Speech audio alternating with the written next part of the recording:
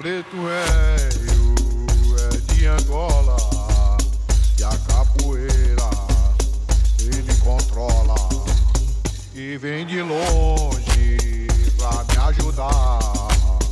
Os preto velho vai trabalhar.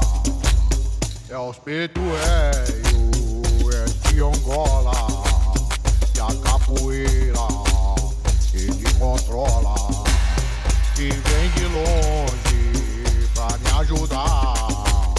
Os preto velho vai trabalhar. Oi!